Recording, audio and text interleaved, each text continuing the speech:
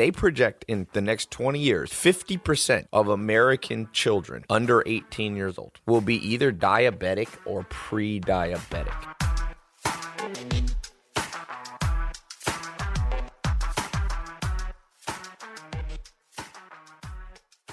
All right, everybody, welcome to the Ty Lopez Show. I've got a very special guest, Tom Bilyeu.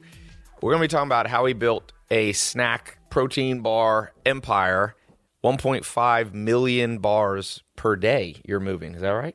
1.5. How many countries are you in?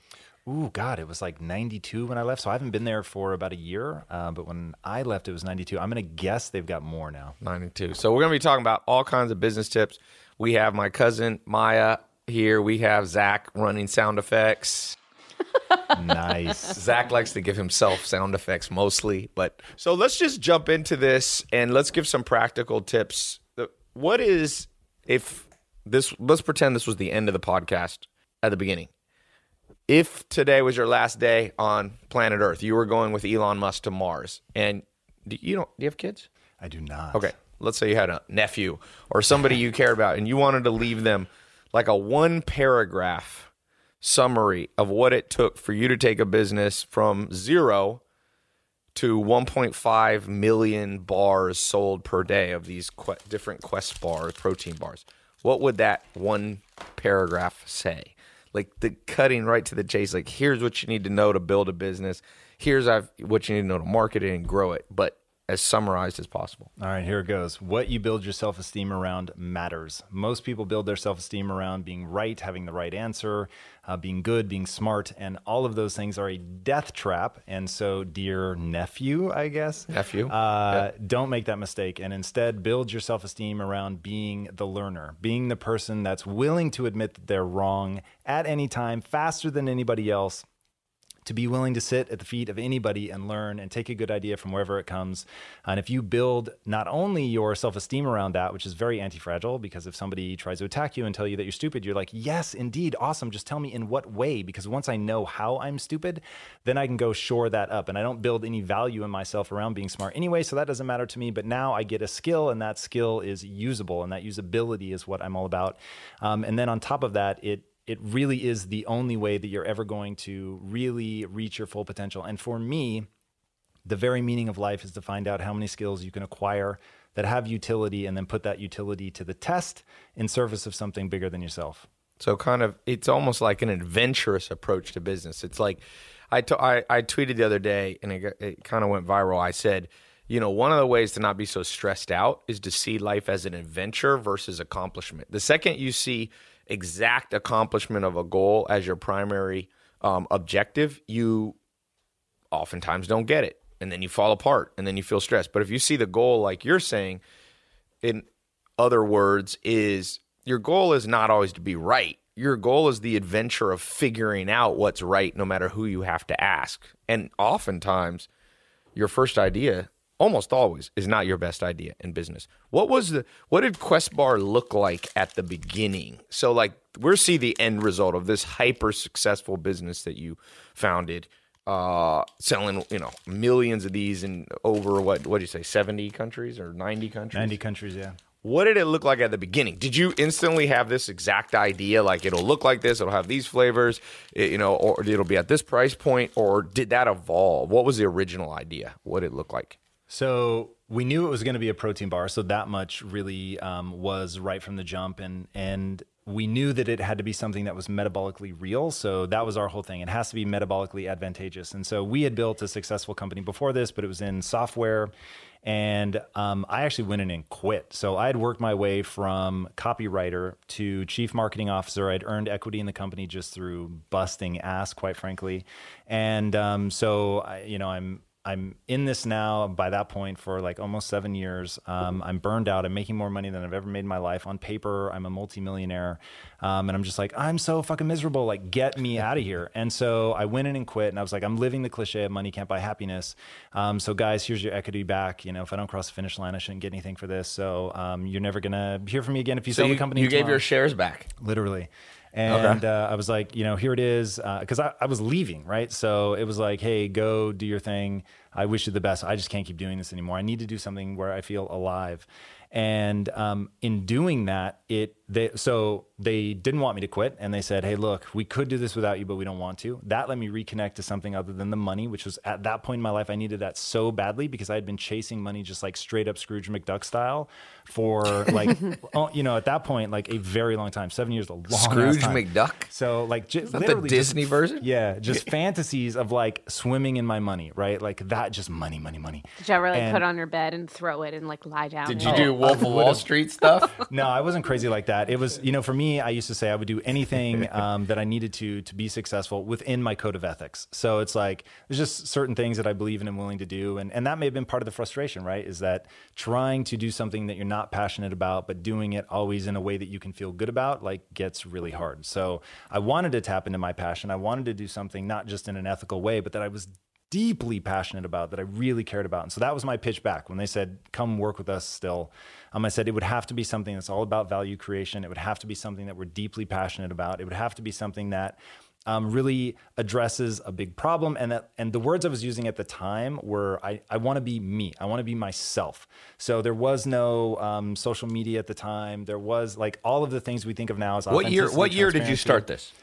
The software company? No, the Quest Bar, you quit. What was the year you quit? Well, so I quit on the technology company, not Quest. Okay, on the technology. When did you quit? That would have been like 2007. So just about 10 years ago. So 2007, you quit. There's a 3-year lapse. But what happened in those 3 years? Were you just relaxing? Yeah, not quite. So they convinced me to come back, and we all agree that we're going to set a benchmark for the software company. If we hit the benchmark, then we'll keep rocking it. And if we don't hit the benchmark, we'll sell it and start this thing that's all going to be about value and passion and all of that. We failed to hit the benchmarks, so we didn't sell the company right away, but we immediately began building out what would eventually become Quest Nutrition and get launched in 2010. But there was, like 2+ years of behind the scenes, like working on the formulation, that kind of stuff before we officially launched. So do you think people should there's different schools of thought in business. There's the quick launch, lean startup approach, very famous book, Lean Startup, where you basically kind of what Facebook does. Mark Zuckerberg says, grow so fast, you break a lot of things, you're launching before you're ready. Now, there's other people that disagree with that formula. For example, Snapchat, Evan Spiegel, the founder of Snapchat, just recently went on, and there was an article about him saying he doesn't believe that. He likes to make sure it's really good and beta tested. And it sounds like you might be a little more in that school of thought of going slower. Well, so because it took you 2 years to formulate it. Yeah, but I will say that we were still launching what I'd call a minimum viable product. So it was hard as hell to manufacture. That was problem number one. Problem number two, we didn't have the ideal fiber source. So that was something that we changed in like the first 6 months after launch. What is the fiber source now? So now, in fact, it depends on when you bought the bars, but we used These are 18 years old. So. Nice. Yeah. These are 18 years old. We used 2 different ones. So originally it was, actually we've used 3 now, but the one that is used in this one is soluble corn fiber. I was just listening to the audiobook Titan, Rockefeller. Everyone should listen to this book. Even if not everyone likes Rockefeller, right? Because he's a controversial person. But there's some very interesting takeaways for everybody. And one of the things was Rockefeller, he started his first real job outside of like his upbringing was as an accountant. And he always said, none of my competitors know their numbers better than me, and it's my competitive advantage. He understood his business's numbers. I was like, after I read this book, I was like, I got to get even better. I mean, I know my numbers, but he knew his numbers in and out. And he basically considered it his number one, competitive advantage. So in the modern world, that was in the late 1800s, right? When he kind of rose up, early 1900s, Rockefeller. For you and I, things have gotten more complex. The IRS code is more complex than it ever was. Taxes, accounting systems. Now we use software, right? Back then they would write it in ledger books. And most entrepreneurs that follow me, when I talk to them about their accounting, it's all over the place. Okay? All over the place. So you got one system for sales and one for accounting, one for inventory. Too much time, too many different resources, and it's hurting your bottom line. So one of my sponsors is NetSuite, right? They're by Oracle, and they've got created a cloud-based business management software that handles all those aspects of your business, okay? So they're doing the all-in-one that everybody needs, okay? And that's why NetSuite is the world's #1 cloud business system. So NetSuite, right now, NetSuite is offering you valuable insights with a free guide, 7 strategies to grow your profits. So go to netsuite.com/myname, netsuite.com/Ty. That's netsuite.com/TAI to download your free guide, 7 key strategies to grow your profits. Let me spell it, netsuite.com/TAI. Okay? Know your numbers, and I wish you the best, and I hope you become as big as Rockefeller, and you remember you heard about it on my show, and you give me half your money later. No, I'm just joking. He had, I think, 400 to 600 billion in today's dollars. So if my podcast helps you do that, and NetSuite helps you do that, at least take me out to a steak dinner. So real quick, I'm here on my farm in Virginia. I own a farm. I got horses, cows. Got 12 horses, a couple hundred cows here. And it's funny, it's a big farm. I'm walking through it now. You might hear the wind. I'm walking through the middle of a field, going to check on something. And it's this teeny little town that I live in. And there's only one landmark. That's a post office, a U.S. post office. Which is funny because one of my show's sponsors is stamps.com, which is basically the most convenient way that you can print stamps. So you can print off postage. It hooks up to, you just use your computer.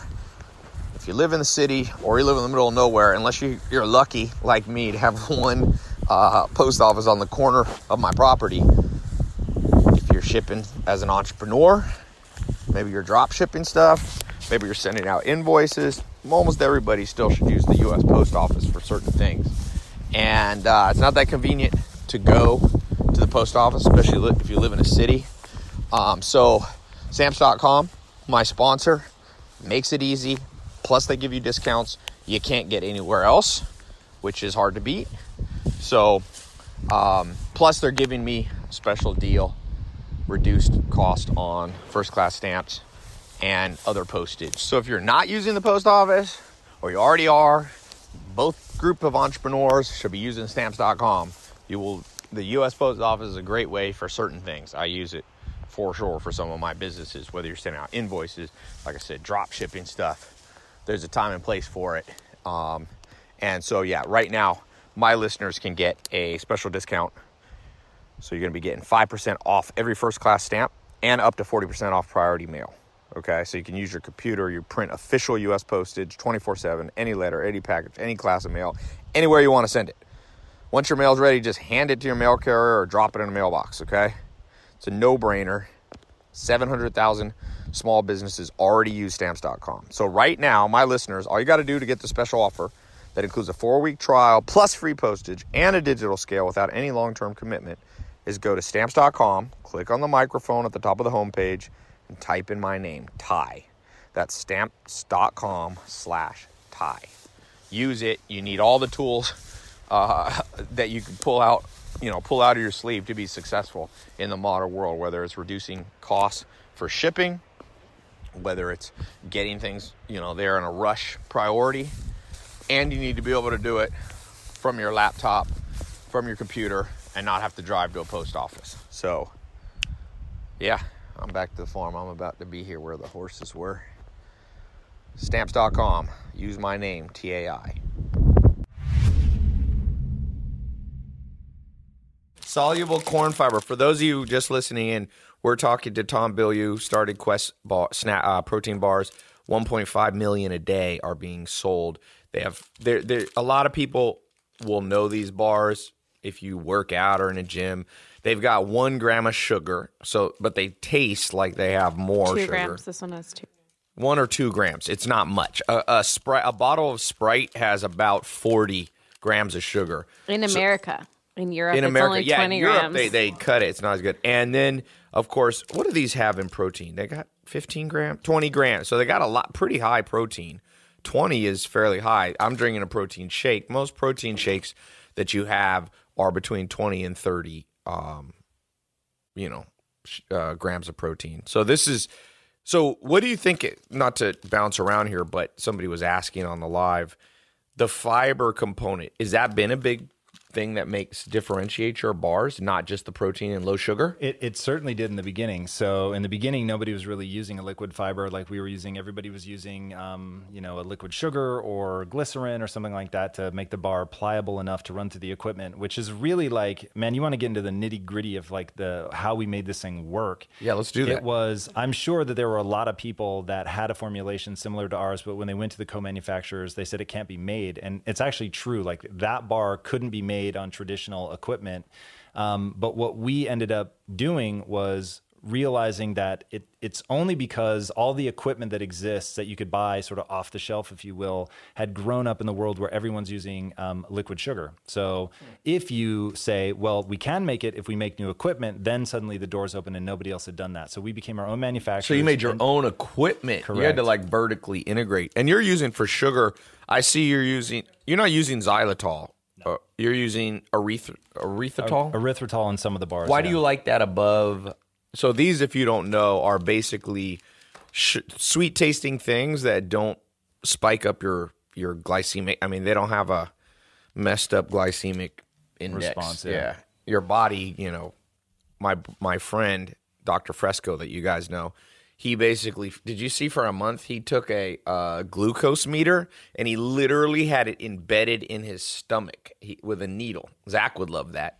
To go for 1 month with a needle For in his 1 month, stomach. he walked around with a needle in his stomach. In his stomach. How Literally. do you move around? Well, it with was like a kind of needle? under skin, It's but subcutaneous, so Yeah. it's not like jabbed into his actual stomach. it's not like a but- rabies shot. Oh, I see. So skin. But it's it right under hurt. your It- skin. you would needle a needle. under the skin. Yeah. Correct. Kind of like an needle. IV. Let me Zach tell you, loves needles. Zach will faint if that happens. But he walked around and everything he ate, he could see. And you know what? It's exactly kind of what science says. It's like if you eat a Snickers bar, it goes boom. And there's something, I've been testing my blood. I'm working on a book. I can't release it for 2 years because it's 4 years of me testing my blood once a month and trying every known supplement. And there's something called your A1C score, which basically looks back at the last 3 months of your kind of this is a layman's explanation, but it looks back and it tells you what your average glucose level has been. And for a lot of people in America, it's insane. They project in the next 20 years, 50% of American children under 18 years old, okay, will be either diabetic or pre-diabetic. Now, your bar, let's talk real quick, not to bounce around, Zach, but I are like you to kind taking of... notes about that? Zach's taking notes. Well, for possible questions. Let's talk about the sugar. Why is the sugar... And by the way, this is not an advertisement for Quest. They did not pay me or anything, but I'm genuinely interested, and a lot of people are. Why does this approach to sugar work better? There's so many snack bars out there, and some of them have insane amount of sugar. Some of them like 10, 20 grams of sugar. So what is this specific approach? How does it work?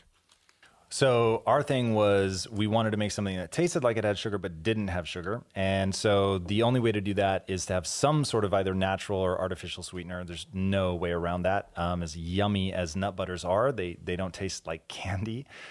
So we did want to sweeten them with something, and that was that one that you listed is a natural sweetener, but we also use some artificial sweeteners as well, and just they're hundreds of times more sweet than sugar. So you put very, very, like vanishingly small amounts in there, and Yeah. it tastes very, very sweet. So they're very palatable. The reason that we used erythritol, the one that you read, that one specifically does not have the GI distress that a lot of the other Glycemic index. well, the Or gas. atols that you listed, Yeah. right? So people will get bloating, cramping, pain, diarrhea, whatever from other ones. That one is, most people can tolerate it. Have you had Xylo- that, Zach? Bloating. Gas? Bloating. What about xylitol? I mean, versus erythritol? Yeah. literally other than erythritol, I wouldn't mess with any of those. So I had a horrific experience with lactitol. If you've ever heard of that one. That one didn't even sound good. This was before I got into nutrition. And I had just started a low-carb diet, and I found these Reese's peanut butter cups that were made with lactitol. And I didn't know what that was. Like so I'm like, this is amazing. So my friend and I split a half bag, and we mowed through this. Well, that is too many in general. A half bag in my defense.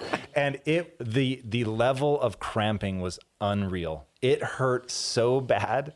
So yeah, I learned that lesson in a very visceral way. So you got to be very careful. Literally. Yeah. Okay, let's go back to this. I was following a comment here live. So we're back. You're 2 years into the business. Between 2008, 2009, you're manufacturing your own equipment. How do you decide today's the day to launch? It's 2010. Let's go. So the good news is we were doing it online. So it was a relatively soft launch. Nobody knew who we were. And we put it out there, ran some ads against it, with taglines like the first protein bar is not a candy bar in disguise, like things like that, trying to get people to click over. But really the gains came when we started going to bodybuilding competitions. Oh, really? Getting people, yeah, because they were all like, I don't eat protein bars. They're all junk. And we said, look, read the ingredients on it and try this one. And so they did, and we had a huge influencer push, even before the word influencer was really being kicked around, and just went hard after athletes that were physical culturalists, people that would really care about what they were eating, understand what they were eating. Many of them were already testing their blood levels. So we knew if they get it and they like it and adopt it, that this could really blow up. So do you think for somebody listening that for many businesses, besides even the snack bar, that the influencer route is the new way to launch? I mean, it's not even new. They were using celebrities back, Coca-Cola and Pepsi in the 1970s and 80s. But do you still think that, like, since that worked for you, if you were building another business, would you go down that route very early in the business? Yeah, no question. No question. If you have a product that really delivers value to people's lives and you have something that's going to speak to a given niche and there's an influencer in that niche that's going to understand and actually use your product and actually their life is going to be improved by it, then they're going to sing its praises both because they have a partnership with you and then other times they're just using it in their life. And so they can really authentically get behind it and talk about it. And I think in forever, everybody has always taken word of mouth over what you see in an advertisement or something. So influencer marketing is essentially word of mouth from someone you trust. Did you pay them ever, or was it always free? In the beginning, it was always free. It was just product. We would send them free product and ask them to talk about it. And then as we grew, then we ultimately were paying some people. So are you still active now? No, not at Quest. When did you kind of bow out? Almost exactly a year ago. Okay.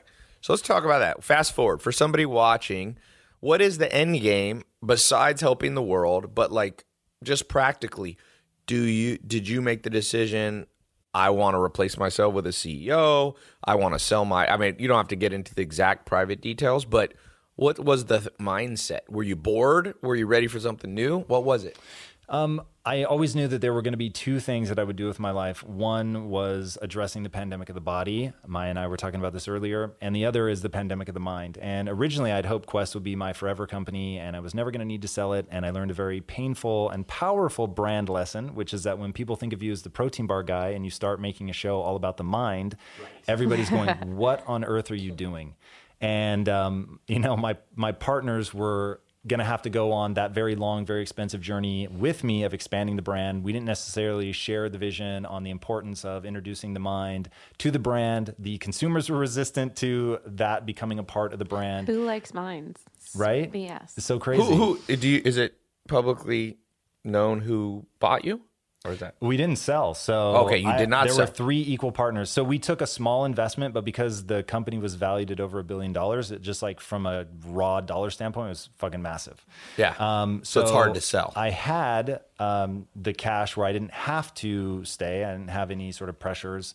And my wife and I just asked, do we buy an island and retire and just not worry about this anymore? Or do we double down and build something new? And that's where impact theory came in, which is meant to address what I consider the pandemic of the mind. Let's talk about 4 pillars of the good life: health, wealth, love, happiness. That last one, happiness. I mean, in many ways, this is kind of the purpose of our time here on planet Earth. We all want to be happy. Everything else we do is really towards that goal, if you think about it. And I will tell you this: if there's something interfering with your happiness, you need to deal with it. Okay? And there's lots of ways to do that. Some people like to use, meditation. Some people like to go jogging. Some people spend time with family. But never underestimate professional help. People have devoted their lives to learning how to help people with things. So one of my sponsors, BetterHelp, is online counseling. All right? It's great. You connect with your professional counselor in a safe and private online environment. It's convenient. You get help on your own time, at your own place, and you schedule secure video or phone sessions, plus chat and text with a therapist. So, like I said, this is an underestimated part of life. And, people use professionals like, if your teeth hurt, use a dentist, a professional. You don't go, let me fix them on my own. And nothing wrong with brushing your own teeth, but there's a time and a place when things get to a boiling point and you bring in a professional, whether it's a dentist, whether there's something wrong with your house that you can't fix on your own, but also emotional, mental, happiness things. So BetterHelp has licensed professional counselors specialized in depression, stress, anxiety, relationships, sleeping, trauma, anger, family conflicts, LGBT matters, grief, self-esteem. Anything you share is confidential. Okay, if you're not happy with the counselor for any reason, you can just request a new one at no additional charge. They've got 3,000 U.S. licensed therapists across all 50 states. It's also available worldwide. 4 communication modes: text, chat, phone, video. You can start communicating in under 24 hours. They got desktop, mobile web, Android, Apple, so you can schedule video and phone sessions, generally weekly, unless your therapist wants more. You got broad expertise in the network, which may not be locally available. Just keep that in mind. And you don't have to drive to an office, which is very convenient. Financial aid is available for those who qualify. It's secure, convenient, professional, affordable. It's not a crisis line. Best of all, it's a truly affordable option. So for Tai Lopez Show listeners, you get 10% off your first month with my discount code TAI.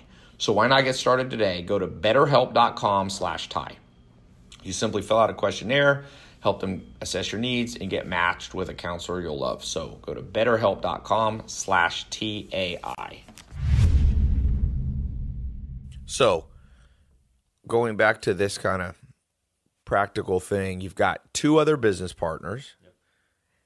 For someone listening who has a business partner, what are some things you learned that are important, the do's and do nots of finding a business partner and then growing and staying peaceably, everybody happy with each other? So it is like a marriage, exactly like a marriage. So just like you need to date and fall in love and go through a courtship phase with the person who's going to become your significant other, you need to do the same thing in business. And my partners and I had a chance to get to know each other even before business was involved at all. And then they originally hired me as a copywriter, so really got to see what each of us were like. And that's how you started. They hired you. So that was back at the technology company. They hired me as a copywriter, and they said, hey, look, this is a startup. Don't think of yourself as a copywriter. Being a copywriter is just the tuition you have to pay. But hey, we're entrepreneurs. So if there's anything you want to learn, we'll help you. And I took them seriously. They said, you can have any job in the company you want. You just have to become the right person for that job. So you got to learn the skills. And I just put my head down for, whatever.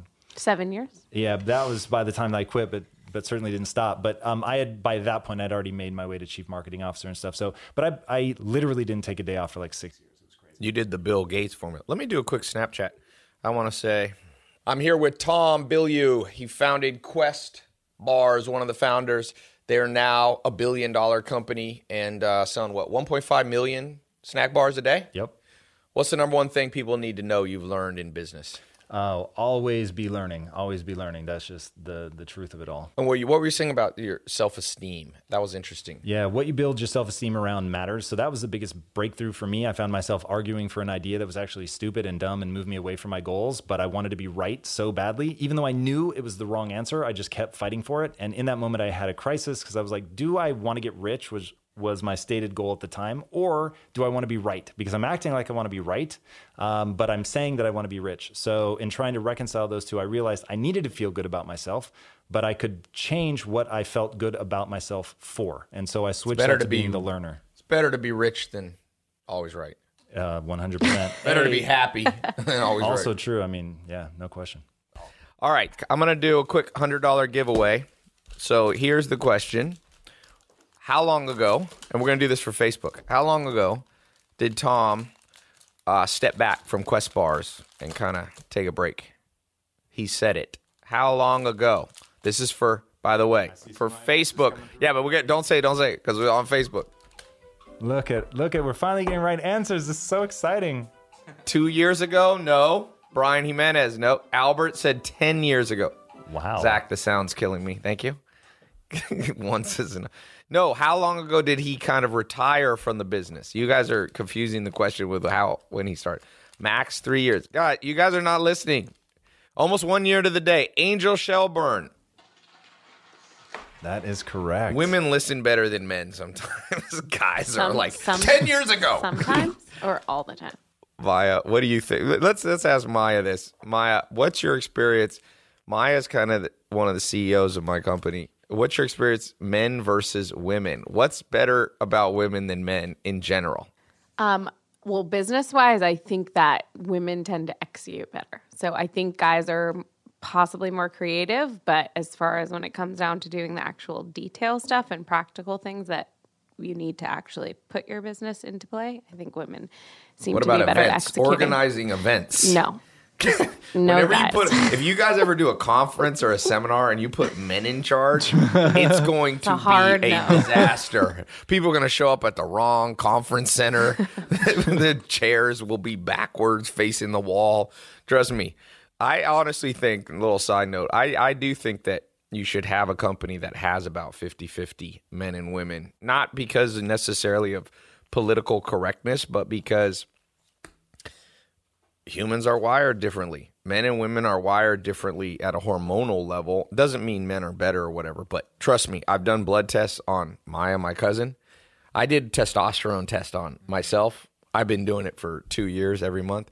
Maya did her testosterone. Her total testosterone was 30. 28. Mine was 1,270. Ty was like, Maya, your test is wrong. I was like, You her need test to is send wrong. Let's mail it back. And then the lab is like, no, women don't have a lot of total testosterone. Max is 83 for women. Yeah, max is, I mean, some women have more, like female bodybuilders. Some women are on the juice.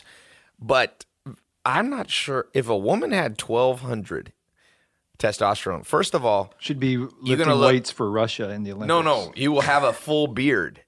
So if that's a goal, if you want to, know what? My second grade teacher, I guess, then had a lot of testosterone. She had a beard. She had a goatee. Wow. She was, in her 60s, late 60s. But I'm just making a joke about an old teacher. It's not a true story. But you know what? I actually do. I only want female editors for any film projects. I think females make the best editors. There's a lot of classic films that were edited by women. Jaws, I think really? Citizen Kane. Is Jaws your reference? You were. Well, it's iconic. It changed the trajectory. Only female of editors? It was only female. Well, editors? I would no. I mean, there's good male editors. I'm just saying I think women make the best editors because they're more empathetic. And so, if you're trying to tell a story and get people involved emotionally, I think that stands to reason that women. Thank you for that, Zach. That was very. I think I'd kill time while you were texting. We like that. The viewership went in half. Okay, no, I'm just joking. Zach, I know how to hurt Zach's. Zach's self-esteem is basically predicated on how many people laugh. One of someone said Zach's hat is dumb. They don't like your hat. Wait, why? What is that? Let me see. It's Cat's Deli. All right, let's get back to business. So influencer marketing was huge for you.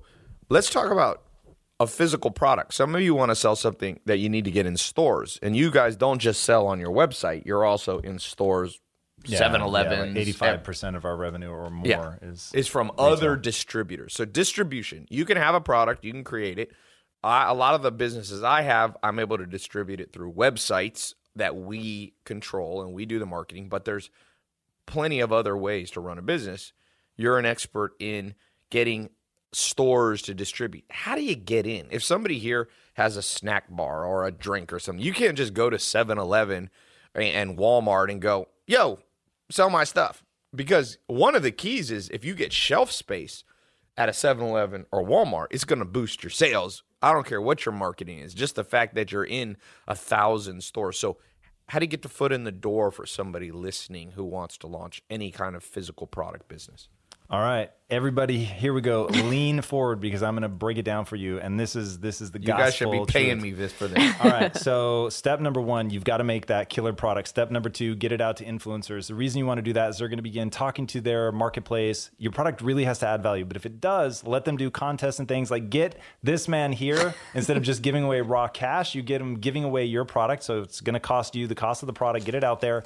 Get a bunch of people doing that. Now, the magical thing that happens is people begin walking into the stores where they would expect it to be carried and asking, hey, where are the Quest bars or whatever your product is? Now, those stores at first, they don't think anything of it. Then 2 and 3 people a day are walking into the store. Then they start reaching out to you. Now, first, because of what Ty just said, they know they're the kingmaker. They know that just by putting this on their shelves, that they're going to generate revenue for you. And the contract is going to reflect that. And that's how you get fucked and you go out of business because you're selling at such a slim margin that you can't survive. So now, if that happens and you start growing rapidly, you realize, oh God, what we agreed to in terms of the profit margin doesn't work. I can't scale my business and now I'm stuck. That's where most businesses tap out. You live in the age of the internet. So what you're going to do is you're not going to fall prey to that very stupid mistake. And you're going to when they keep coming and asking to have your product, you're going to say no. And I'm going to say you're going to say no for about a year and you're going to have discipline because you could be making more money in the short term, but you're going to say no and you're going to keep building online.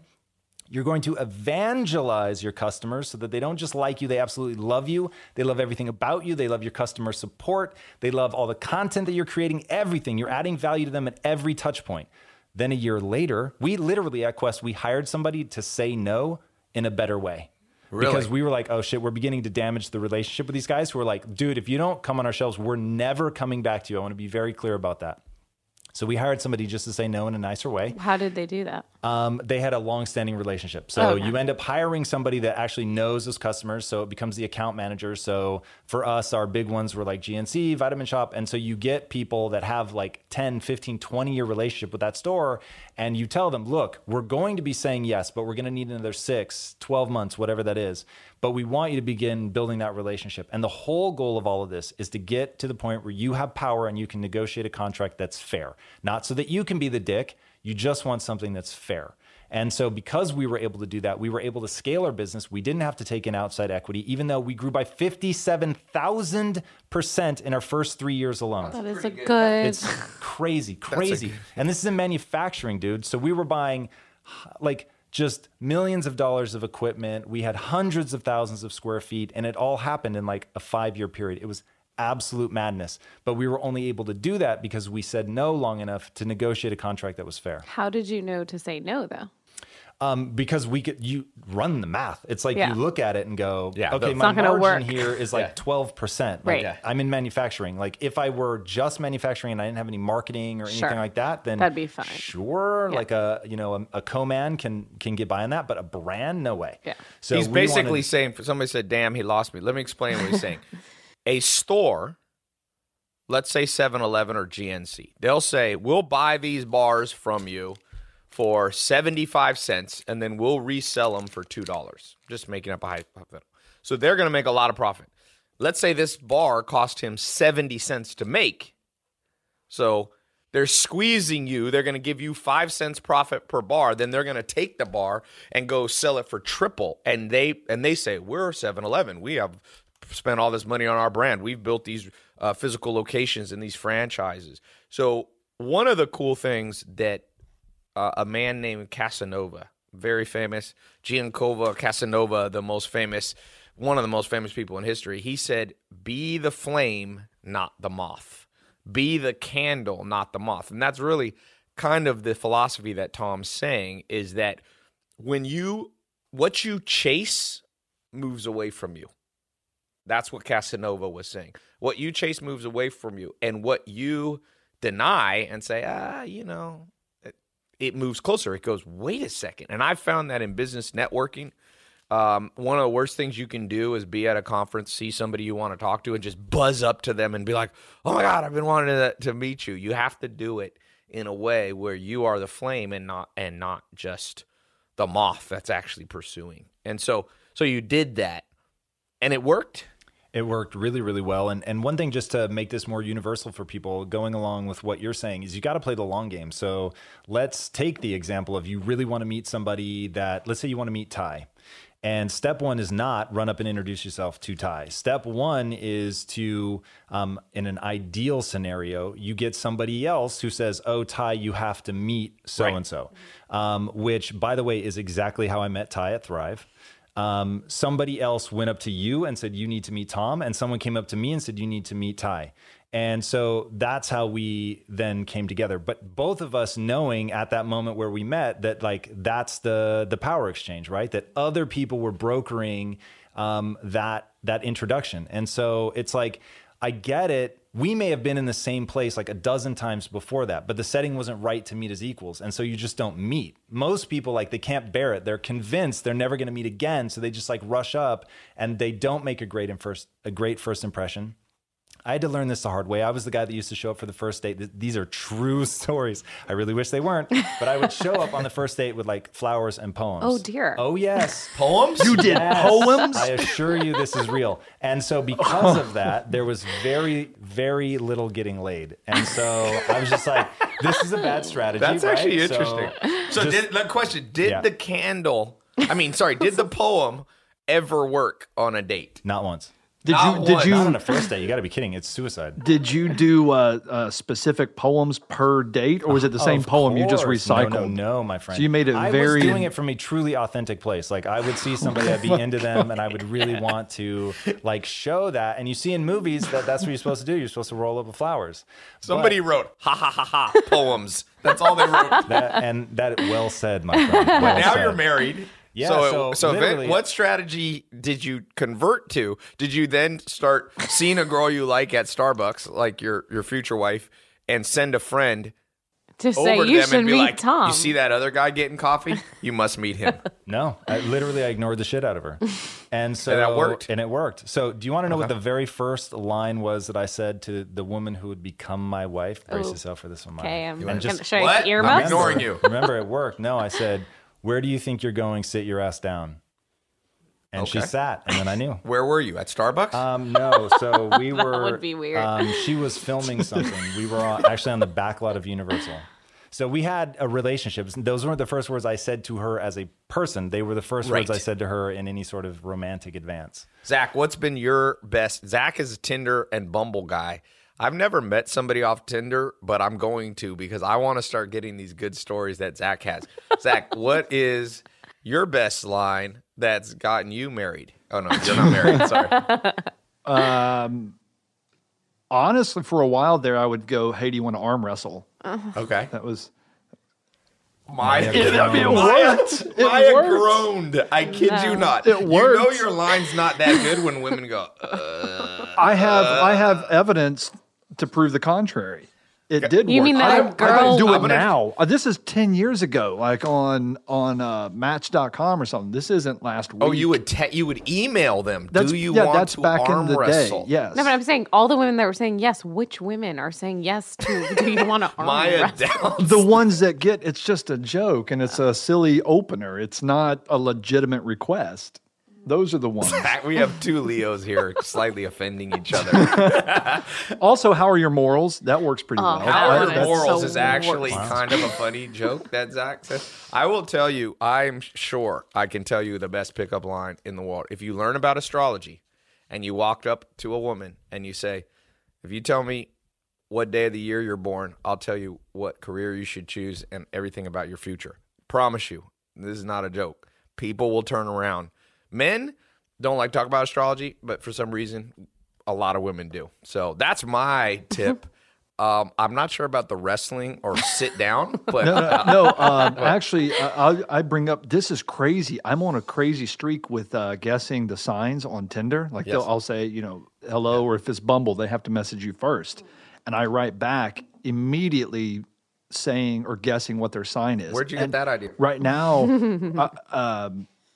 Armand. But no, I've been killing it off of guessing. Trust me, it works. They get all excited. Even if you get it wrong, people like to. I was reading one of the greatest, I think the smartest man of the modern world, and a lot of people disagree with me, but they've never actually read his words, was Sigmund Freud. Sigmund Freud, just trust me, even though some of his theories of Oedipus complex and all these have been discredited, he's the founder of modern psychology. Anytime you found an entire subject in university, you're pretty smart. And he is a genius. Trust me. Read Civilization's Discontents. I've read, most of the philosophers, the great thinkers, and I've never read somebody like him. But one of the things that he says is who we fall in love with. So this is a good marketing tip if you're building a business, because a lot of people love Quest bars. You have people with a love relationship. Not everybody. Ty's brother Ben. My brother has a loves relationship with Quest He's bars. definitely my brother is like a huge about evangelist. a disciple, an apostle for it. So you can use this in any this principle. What Sigmund Freud said is that in order to get love, he talked about the Bible where Jesus Christ said, "Love your neighbor, love your enemy as yourself." And Sigmund Freud said he didn't think that made sense, but because he said love is something valuable to you. You don't have that much time. You can't love everybody on the planet equally, right? You don't have time to help all 7 billion people. So he said humans have this decision to make, like who will you put your real love in terms of time, energy, effort, and so on.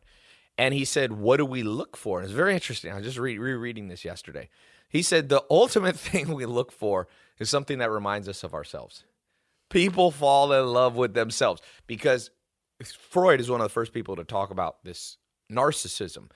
And so I think when you're marketing a bar like Quest Bar, or you're like Zach, marketing Tinder, yourself, marketing himself on Tinder, there has to be some deep psychological, hey, that vibes with what I already believe. So marketing, like you said, you got these influencers who were pro bodybuilders. They weren't people who were 300 pounds overweight that were used to eating Reese's Pieces all the day. Because when they looked at Quest Bar, they didn't see themselves, their world. In this case, it wouldn't be literally themselves. It'd be their worldview. And so you start in marketing with people who already have your worldview, and they fall in love with you. And then over time, you've been able to evangelize out into. So let's talk about this. First year, how many bars are you selling roughly a day? Not a lot. So I don't know how the math works out, but we made less than $250,000 our first year. So you make less than $250,000.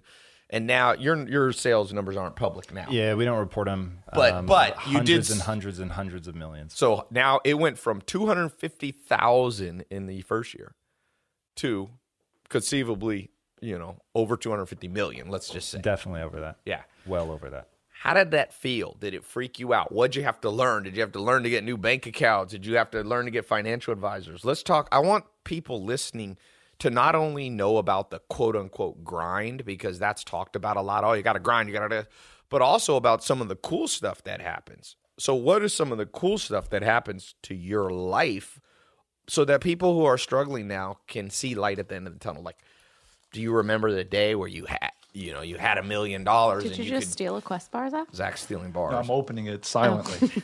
What are some of the cool events from like a financial standpoint that happened to you? Well, the coolest was when we did sell a small piece of the company. You're hitting refresh on your bank account and you go from, a normal salary to all of a sudden refresh. And there's a lot of commas and zeros in your account. That was a pretty surreal moment because it wasn't like, it's 30 years of first I'm making 50,000, then 100,000, then 500,000, then $1 million, then 1.5. It was like literally I went from having a good but normal salary to like, holy fuck, I'm rich. Yeah. So, and in literally from one refresh to the next. That's like Mark Cuban. If you've seen my video, Mark Cuban was over here playing basketball, and I was talking about getting rich, and he's like, I stayed up all night, didn't go to bed, refresh, and it went to $1 billion. He was a billionaire. A buddy, this week I was in Vegas with a friend of mine, and he's on the Forbes list. He's one of the richest. He's actually richer than Mark Cuban. And he's like... I hope Mark Cuban isn't listening. He won't like that. Mark didn't care. Mark got plenty of money. He basically... My friend's like, dude, he sold his company for $5 billion cash, and he owned basically all of it. So he made maybe $4.1 billion cash, and it was not U.S., so not too much taxes. So he goes, I forget the word. I was having sushi with them, and what was the word? It was just kind of what you said. It was kind of like unfathomable. He never went into it being like, okay, we're going to build this business. It's an online business. We're going to build this, and then we're going to sell it for $5,000 million, because that's what it was. $5 billion is 5,000 million. So what is the biggest myth of entrepreneurship and business ownership that you started out with in your brain in 2010? Warren Buffett says every year you must get rid of one long-standing belief. And I would add to that, every year you have to kick somebody out of your social circle that you used to hang out with and add a better person. Not better, but more congruent with your philosophy. Better looking. That's why I ended up with Zach after all these years. I've been going for looks, and Zach is the final culmination of looks. No, but Tom, what's the biggest myth you had to throw out in the last 7 years? That there are limits to what you can figure out. So I think that now the guiding principle in my universe is I can learn to do anything. Anything. So, and when you look at the living embodiment of this, it's Elon Musk, right? Yeah. So it goes in, I want to get to Mars, but no one's built a rocket. I guess I'll have to learn rocket science. That's so amazing to me. And when we went into it, we didn't think we were going to be marketers. That was it. We're going to market this protein bar. And when we realized we had to be our own manufacturers, my first reaction was panic. It was like, I don't know anything about that. And I thought that I was like a pretty hardened entrepreneur by that point. And looking at that was like, Jesus, I don't know anything about leasing commercial real estate. I don't know anything about the equipment. You got to be joking. Engineering, I know nothing about it. The thought of wearing a hairnet every day and a lab coat and doing that was so beyond foreign to me.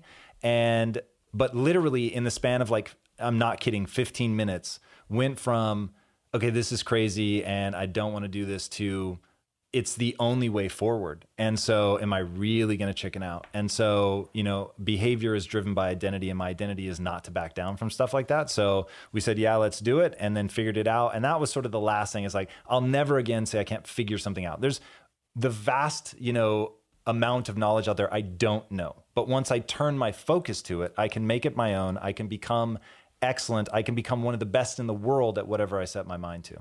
So mentors, let's talk about that. Nobody, even though sometimes weird people argue with me on this, you don't need mentors. I have yet to meet somebody who did great things, who can't directly attribute at least some of their success, some of their direction from somebody who went before. I just posted a video on my Instagram, a little clip of me with Kobe Bryant after one of his last games of the season last year. I sat next to him on the bench, and then I went back in the locker room, and I asked him, do you have mentors?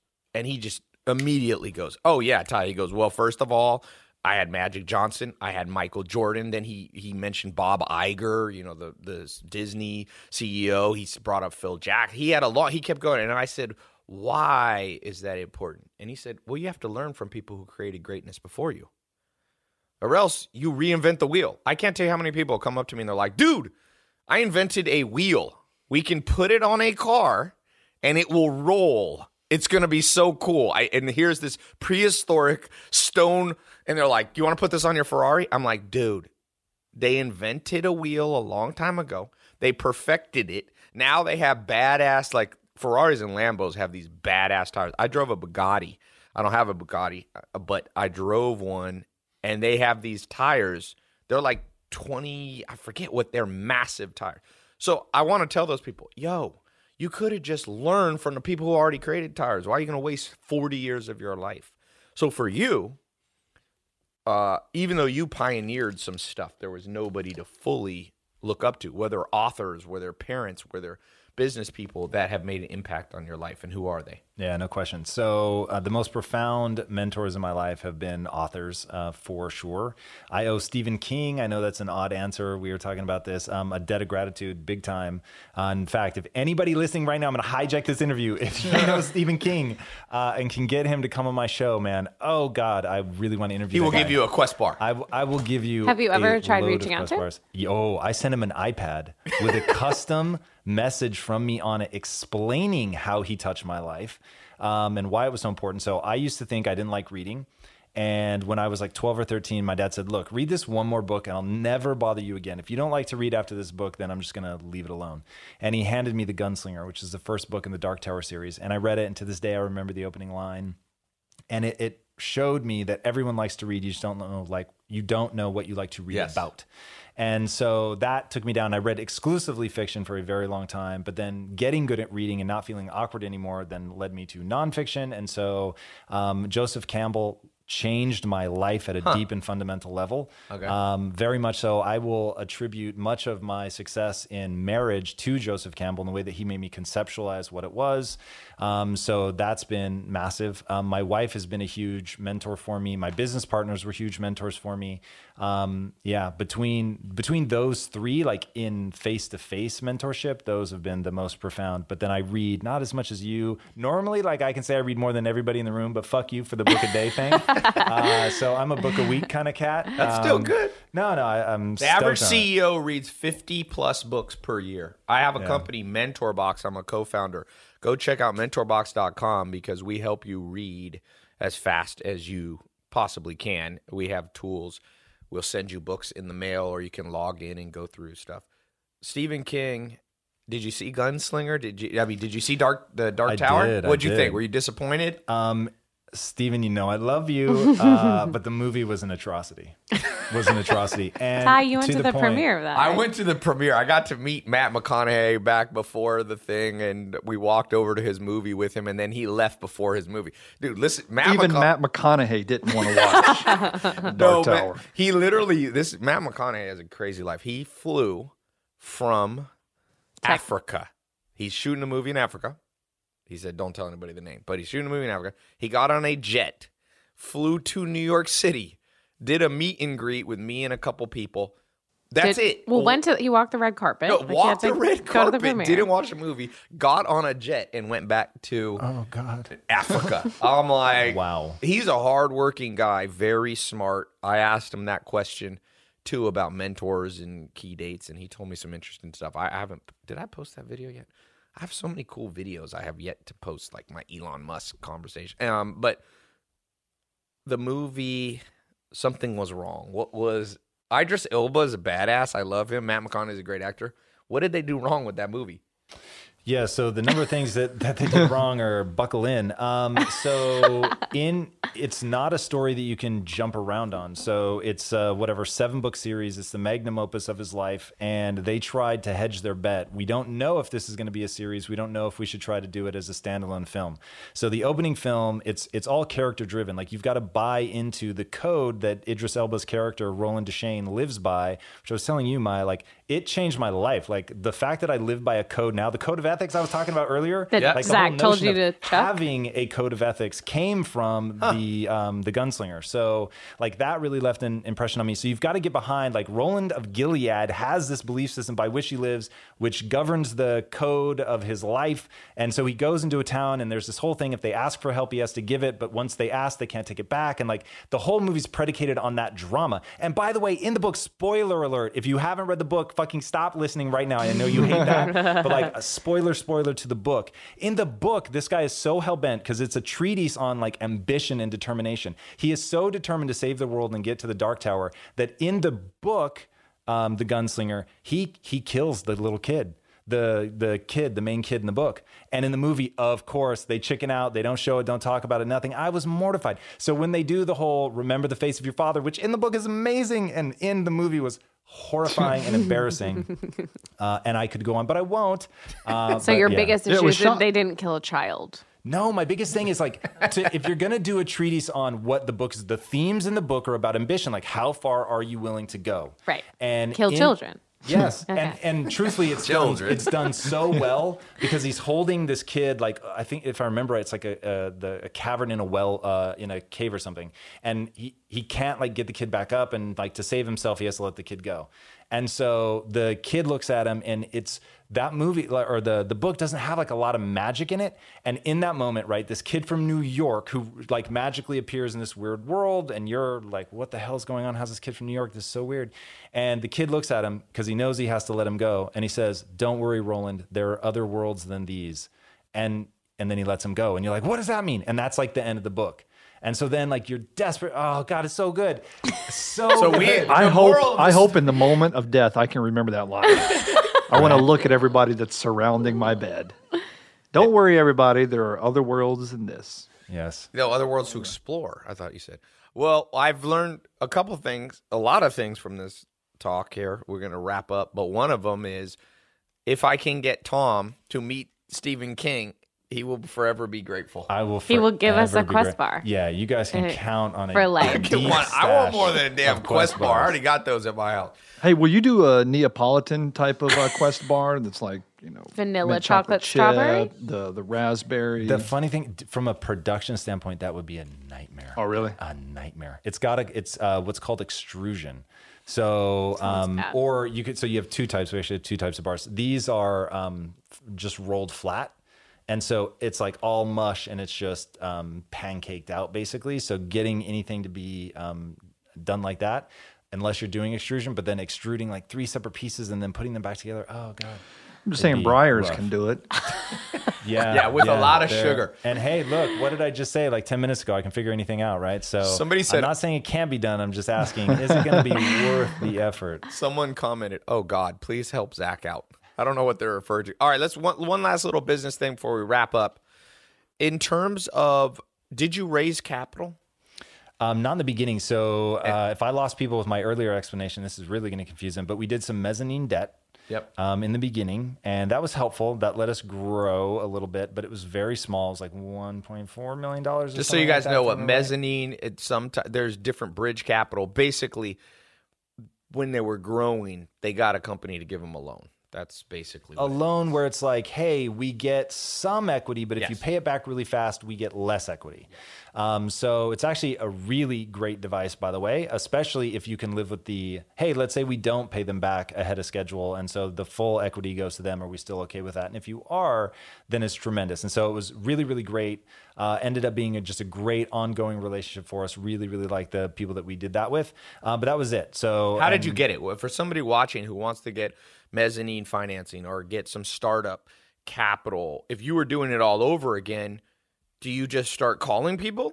Do you go to friends of friends? Could. So with the success that we were having, we could have just cold called and we would have been fine. And so the joke in raising money is you can get money when you don't need it. Yes. And we didn't need it. And so it was very easy to get money. Back at the technology company, we needed money, and it was hard as hell to get. So, that's because be the flame, not the moth. It's kind of like the second you get in a relationship, everybody wants to date you. You're like, wait a second, where were you 6 months ago? So that's so capital came to you. It was a good experience. Just for some of you know, sometimes people have horrific experiences. So I want to thank all of you for being here. This will be live on my podcast. Remember what Tom said. Where you should get your self-esteem from is not from always being right, but being from somebody who learns. The great Charlie Munger said, the secret to life is to be a lifelong learner. Be a learning machine and you'll do fine. All right? Thanks so much. Talk to you guys soon. Peace.